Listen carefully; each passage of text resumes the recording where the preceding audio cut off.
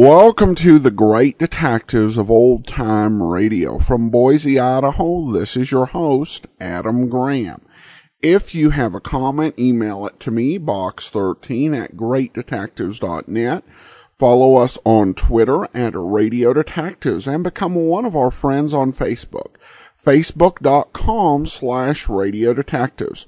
Before we do get started, I want to encourage you to pick up your copy of All I Needed to Know I Learned from Dragnet. It's available as an audiobook and an ebook. Pick up your copy today, store.greatdetectives.net, where you can get all my books, ebooks, and audiobooks. And also be sure and check greatdetectives.net for a new article today, and you can get all of my articles through our Kindle store, automatically delivered to your Kindle.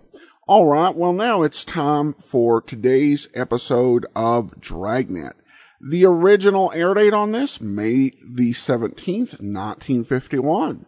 And the title is The Big Blast. Fatima Cigarettes is proud to present its Academy Award-winning radio program. The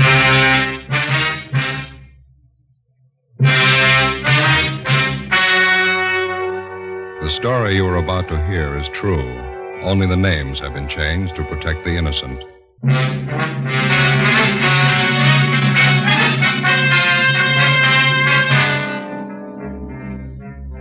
You're a detective sergeant. You're assigned the homicide detail. A young mother is murdered in bed while her 7-year-old son sleeps by her side. The killer was vicious and cunning. Your job? Get him.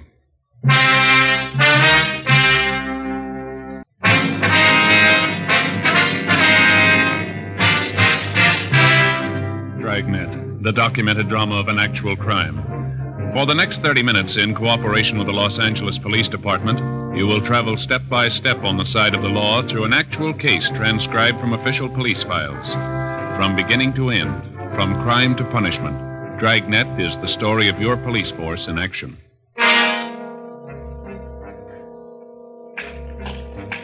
It was Monday, July 9th. It was warm in Los Angeles. We were working the night watch out of homicide detail. My partner's Ben Romero. The boss is Thad Brown, chief of detectives. My name's Friday. It was 11:25 p.m. when we got to 543 West Bixel Street. Front door. Homicide? That's right. This is Friday. My name's Romero. Klein, Unit 16R. How are you? Partner's Thomas. He's in with the victim's mother and son. Back this way, sleeping porch. Okay. What's the story? Yeah, really a nasty mess. Looks like a shotgun. Victim's face is half gone. What's the name? Josephine Stevens, 28 years old. What do you got so far? Not much. Her mother's in a state of shock. Talked to the young boy for a minute. Pretty terrible. Here's the sleeping porch. Dear God. Yeah. They got a little kid by her side who knocks the props out from under you. What do you got on it? Seems as Josephine Stevens and her 7-year-old boy were sleeping in the bed when it happened. Haven't been able to fill it all out yet, but from what the youngster told us, it happened about 30 minutes ago. I'd say it was a shotgun, too, wouldn't you, Joe? Yeah, looks like it. You can see by the head of the bed here, it looks like shotgun pellets. Yeah. The screen in the door here looks like it was recently torn. Yeah, Thomas and I noticed that, too. We made an immediate search of the area. Didn't turn up anybody. Backyard, round the side, shrubbery, didn't find anything. Yeah? We were careful not to step off onto the soft earth anywhere around. Didn't want a chance destroying any prints or anything. That's fine. Did you talk to the girl's mother at all, Klein? Very little. She's still hysterical. Doesn't seem to know what she's saying. Couldn't tell us very much. Yeah, well, let's step into the next room, huh? The room's just the way we found it. Nothing out of order. Dresser drawers are all closed. Room hadn't been prowled. No, it doesn't look like the work of a burglar or a prowler. Well, a burglar or prowler wouldn't be carrying a shotgun either, would he? The only thing Thomas and I found were a cut in the screen, the gate around the side of the house there. It was open. Crime lab been called? Haven't had time to do it right now. No, never mind. I'll take care of it. I want to call in anyway. Do they have a phone here? Right in the kitchen there on that table. Okay, thank you. I figure we could use some help, don't you? Yeah. Right there to your left. Yeah, I see it. Thank you.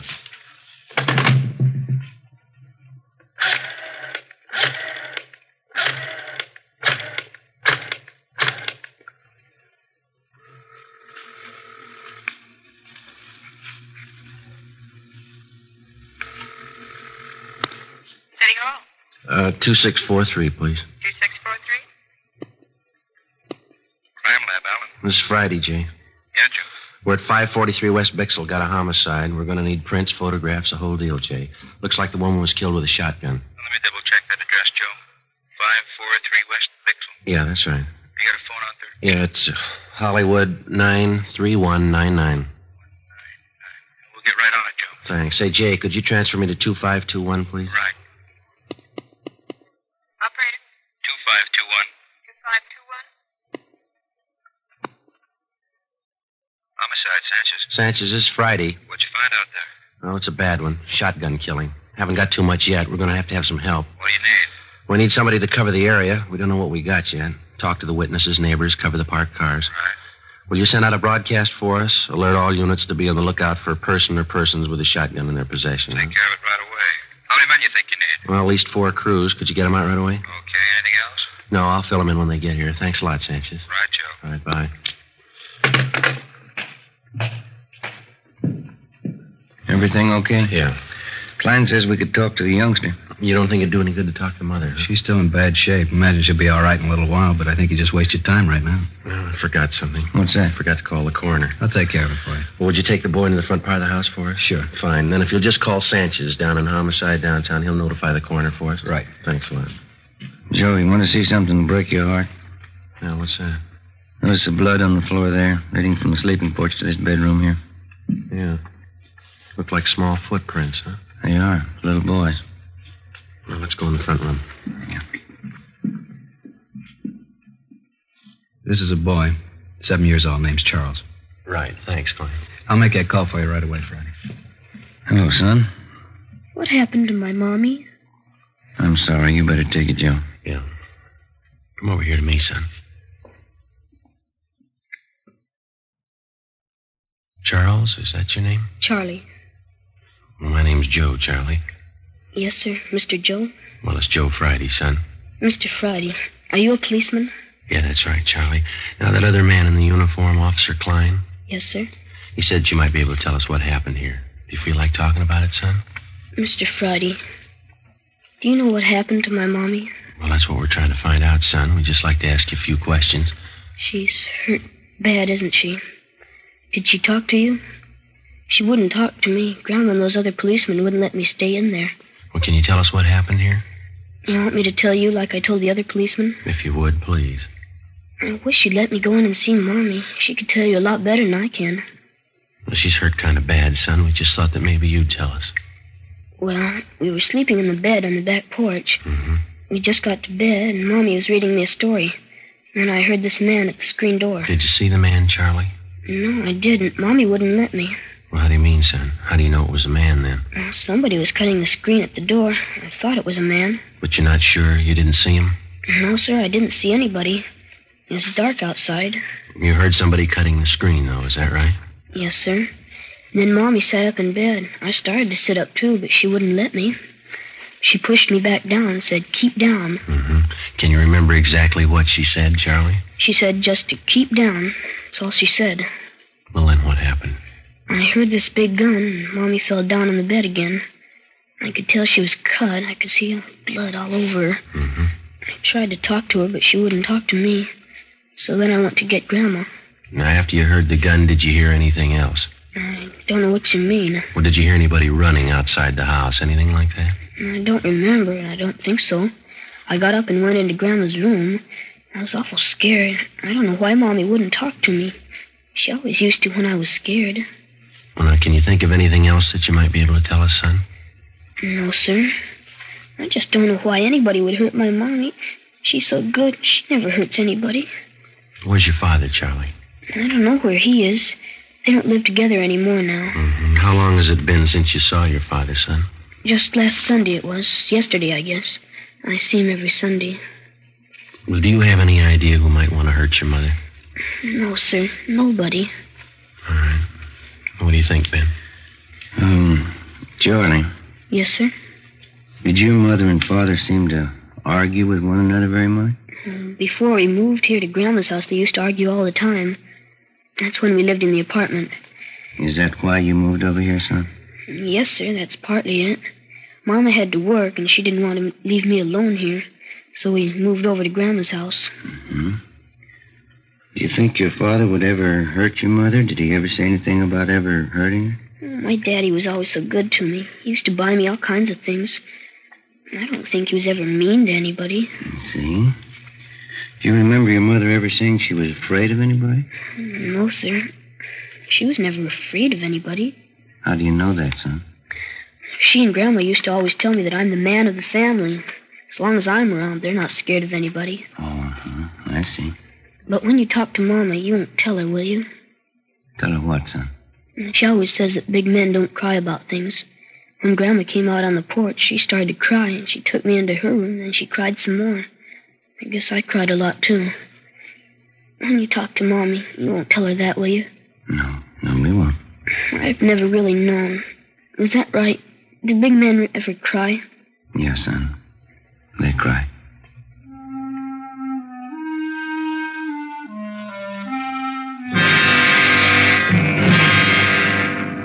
"11:45 p.m. The crime lab men arrived and went to work.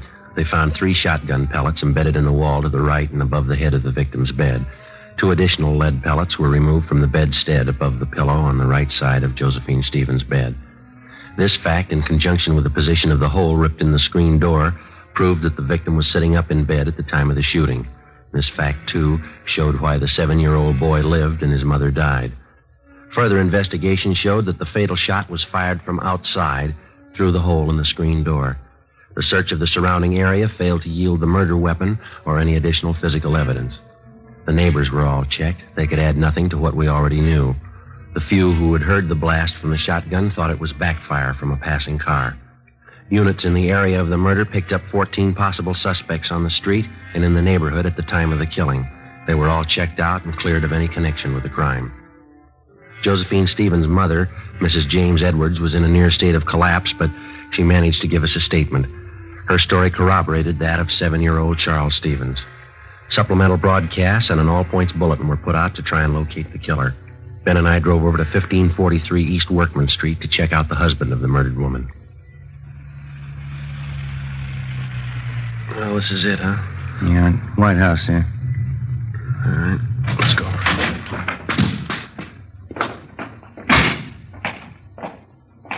Car parked in the driveway. Yeah. The hood's warm. Car's been used recently. Yeah, you got your flashlight? Yeah, here. All right. Car's registered to Keith Stevens. Yeah, come on.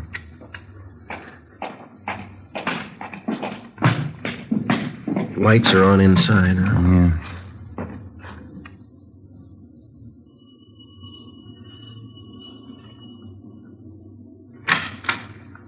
Yes? Mr. Keith Stevens, Yes, that's right. police officers like to talk to you. Want to come in? Yes, sir, thank you. What's the trouble, officer? When's the last time you saw your wife, Stevens? Why? Well, when did you see her last? Well, I was over there yesterday. Always go over every Sunday to visit my little boy, Charlie. My wife and I are separated. That's what we agreed on. And that's the last time that you saw her? Yes, it is. Why? Well, I'm sorry to have to tell you this. Your wife is dead. What's that? I'm sorry. You're kidding. She was all right yesterday. There must be some mistake here. No, sir, I'm afraid not. Josephine Stevens. You sure? 543 West Bixel Street. I gotta sit down. What happened? She was shot. Well, how? I can't believe this. Well, we're working on it now. Somebody shot her while she was in bed. I just saw her yesterday. How did it happen? Was it an accident? No, sir. Somebody killed her. How about little Charlie? He sleeps with his mother. Is Charlie all right? Yes, sir. He's fine. He wasn't hurt at all. It was a small miracle how he came out of it, but apparently his safety was the last thing your wife thought of before she was killed. It's just terrible. I still can't believe what you're saying is true. Who in the world would do a thing like this? We want to know that, too. We need your help. Well, where's my boy? I better go right over and see my boy. He's in good hands with his grandmother. We just want to ask you a few questions, and then you can go right over and see him. All right. You gotta get whoever did this terrible thing. Yes, sir. We're going to try. Well, how is it that you happen to be up this late at night? I just got home from work. I work the swing shift at Gibney's. That's the steel mill down in Alameda? Yes, that's right. Did you work today? Yes, I told you. I just this minute got in. Swing shift. What hours would that be? 4 to 12. Did you work the full shift today? I did. You don't think I would have done this thing? We have to check everybody. Is there somebody out at the plant that can verify the fact that you were out there during the entire shift today? Yes, my lead man and I always punch my time card in and out. How do you get to work? I drive. My car's right outside there, blue Chevy. Do you own any firearms? No, I don't. You ever owned any? No, never have. Didn't want a gun around with a boy. Let's see. You live here alone? No, since the wife and I split up, I live with another fella here. Mm-hmm. Where is he tonight? He's out somewhere, usually home when I get here. Do you have any idea where he might be? Does he go out much? He goes out quite a bit. He's going with some girl. Might be at a movie or something like that. Does he know your wife? Well, not too well, no. I think I took him over to the house one Sunday. He met my son Charlie and my wife. Try to take it easy, Mr. Stevens. Oh, I'm sorry. It's kind of hard to take. Yes, sir, we understand. This man that you live with here, what's his name? Carl Walters. Where'd you know him from?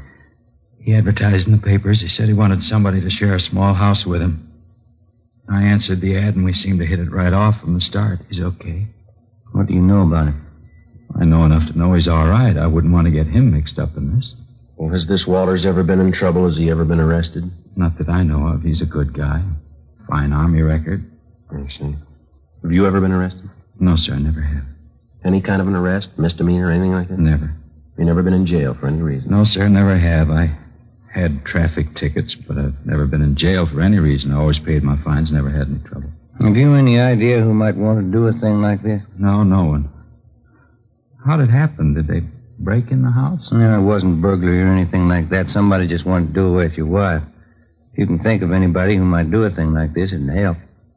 You know, we've been separated for a while. Maybe she took up with someone who'd do something like this. I wouldn't know. I can't think of anybody I know that'd do this. I see. She and I have had our ups and downs, or we wouldn't be apart. We argued time and again over the custody of Charlie, but nothing serious.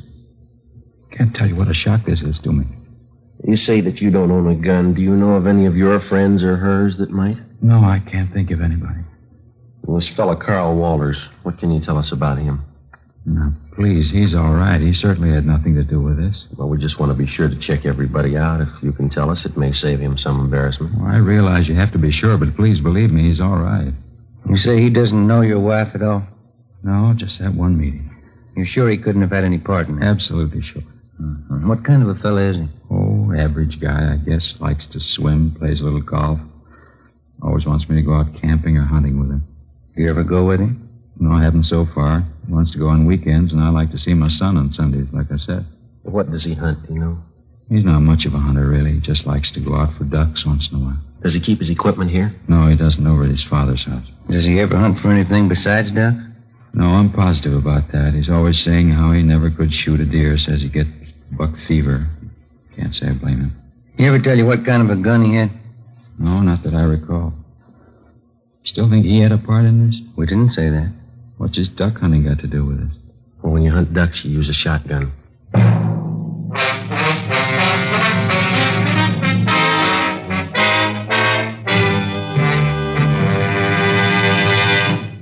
You are listening to Dragnet, authentic cases from official police files.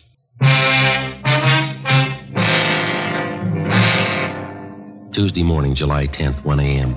We continued to question Keith Stevens about the murder of his wife. He could add very little to what he had already told us. We made a thorough search of his house and garage. We searched his car. We found nothing that would incriminate him in any way. 1:37 a.m. Carl Walters, the man who Keith Stevens lived with, returned home. We retraced his steps for the night of July 9th. All his time was accurately accounted for. We talked with his father. We were told that the shotgun had not been used for about 10 months, since last duck season. We looked at the gun and noticed that it was covered with lint and had not been recently fired. We talked to the plant foreman at Gibney Steel Mill. He verified the fact that Keith Stevens worked his full shift on July 9th and did not leave his job until 12 midnight. At this point, both men were clear of any complicity in the murder of Josephine Stevens. Tuesday, July 10th, 8 a.m. We made the usual routine check of R&I of the 4 people involved in the case so far. Josephine Stevens, the murdered woman, her mother, Mrs. James Edwards, the husband, Keith Stevens, and his friend, Carl Walters. Here it is, Joe. One package. Nothing on Josephine Stevens or Miss Edwards. That's right. And Carl Walters is clean. He kind of makes a liar out of the husband, Keith Stevens. It's his package. Yeah, or he forgot. Let's see. Keith Stevens. Here's the arrest report, one only. Let's see. It's 4127A. Yeah, picked up in drunk charge. He didn't forget, Joe. This was on June 7th last. Yeah, let me look at that officer statement, huh? Mm-hmm. Let's see. Above suspect was picked up in the company of co-defendant Michael Duff, booking number 8023. Both suspects were drunk and disorderly at time of arrest. Their condition was such they were unable to care for themselves. No, he didn't forget. Hey, Mary. Yes, sir? Pull this package for us, will you, please? Booking number 8023. Give us a mug if he's got one, huh? What was that arrest date? June 7th, 51. Thank you. Well, it's an outside chance. Huh? He lied once. Maybe he'll lie again. What do you suppose he was trying to prove by not telling us about this? Oh. Here you are. Oh, thank you, Mary. It's a little bigger package, huh? Yeah. Look, his R card. He's done time in Quentin. Yeah. 1933, grand theft auto. Did 4.5 years, paroled out in 37. There he is, back in again on suspicion of robbery. 1946, charge released. Picked up again, suspicion of robbery, released again. Michael Lewis Duff, alias Mickey Duff. Stevens is moving in pretty fast company. Yeah. Look here, this is the guy, all right. Here's that last drunk arrest. See on that we saw on Stevens, June 7th? Yeah, uh-huh. Is there a mug there, Joe? Let's see. Well, there's this one on that 211 arrest in 47. Yeah, I see that one. It's pretty old, though. It's a little worn. Kind of hard to see. We'll check that last arrest report on the drunk charge. Maybe we got one of those auto photo strips. That ought to do it. I hope so. Yeah, here we are. Let's see. Yeah, those auto photos are good mugs, aren't they? Yeah. What address did he give on that last arrest? 5234 West Main. No, all these other addresses are just transient hotels. That Main Street address, the most recent, looks like the best bet. This is probably why Stevens lied about being arrested. Yeah, let's see if he lied about anything else. We drove over to 5234 West Main Street. It was a small 2-story rooming house. We checked with the landlady, and she told us that she had a man registered under the name of Michael Duff in room 20. She told us that he had just walked out a few minutes before we arrived, saying he was going down to the corner to buy a newspaper. We identified ourselves and stated that we'd wait in his room for him. We asked her not to tell him. She went upstairs with us and unlocked the door to room 20. We made a thorough search of his place. It was a 2-room apartment. I searched the living room, and Ben went over the kitchen. Joe, come here. Yeah. Look here. Look, I'm up under the sink here, cradled in the gooseneck of the drain. Yeah, shotgun. Yep. Just a minute.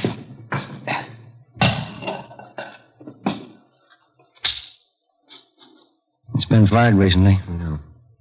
And this much fits in. These don't. Found him in the pocket of one of his coats in the closet there. 12-gauge shotgun shells. Where'd you find them? In the pocket of a dress suit? Well, it doesn't fit, does it? Not unless he's the best-dressed hunter in town. Sounds like he's back. Yeah. Get your hand out of that pocket, police officers.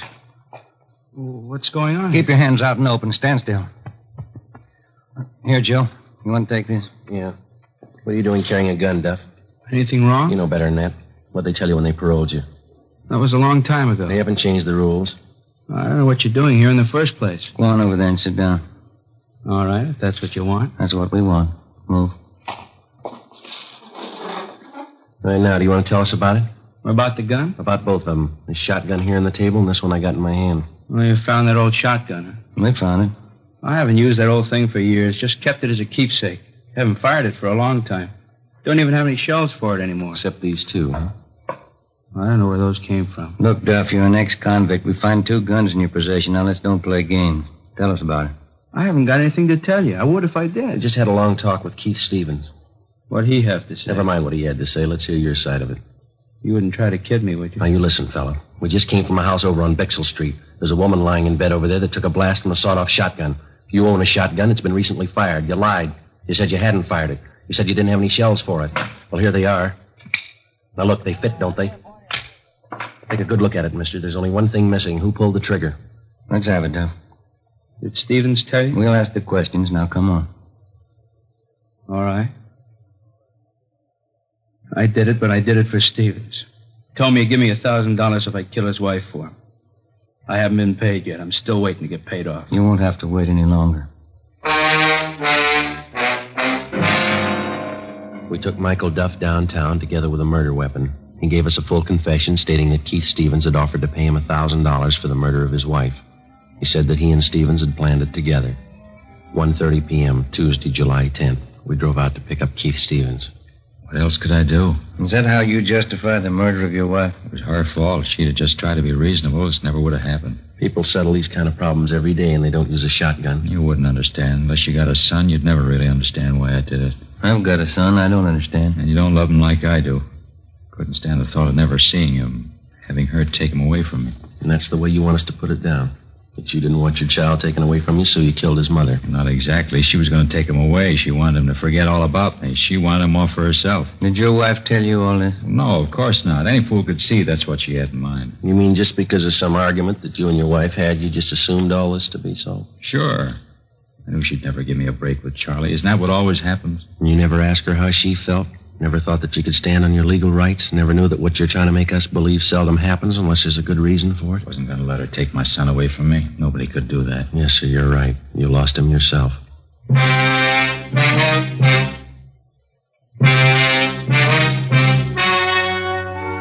story you've just heard was true.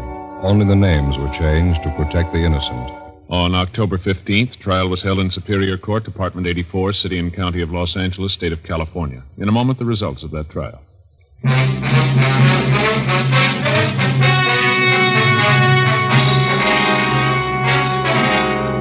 Keith Edward Stevens was convicted of murder in the first degree and received a life sentence. He is now serving his time in the state penitentiary. Michael Lewis Duff was convicted of first-degree murder and received the death sentence. He was executed in the lethal gas chamber at the state penitentiary. Dragnet wishes to thank Sheriff Brian Clemens of the parish of East Baton Rouge, state of Louisiana, for the appointment of Sergeant Joe Friday and Sergeant Ben Romero as honorary deputy sheriffs. Our sincere thanks to Sheriff Clemens.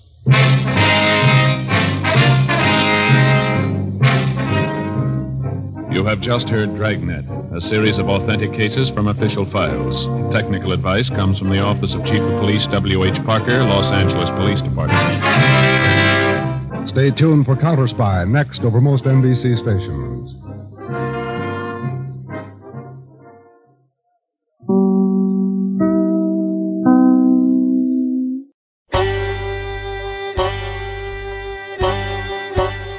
Hi, this is Andrew from OTRWesterns.com. I wanted to invite you to come take a look at our site.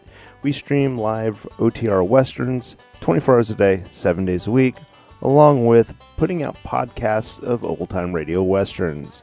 Check us out at OTRWesterns.com. You're listening to The Great Detectives of Old Time Radio with Adam Graham. Now let's get back into the show.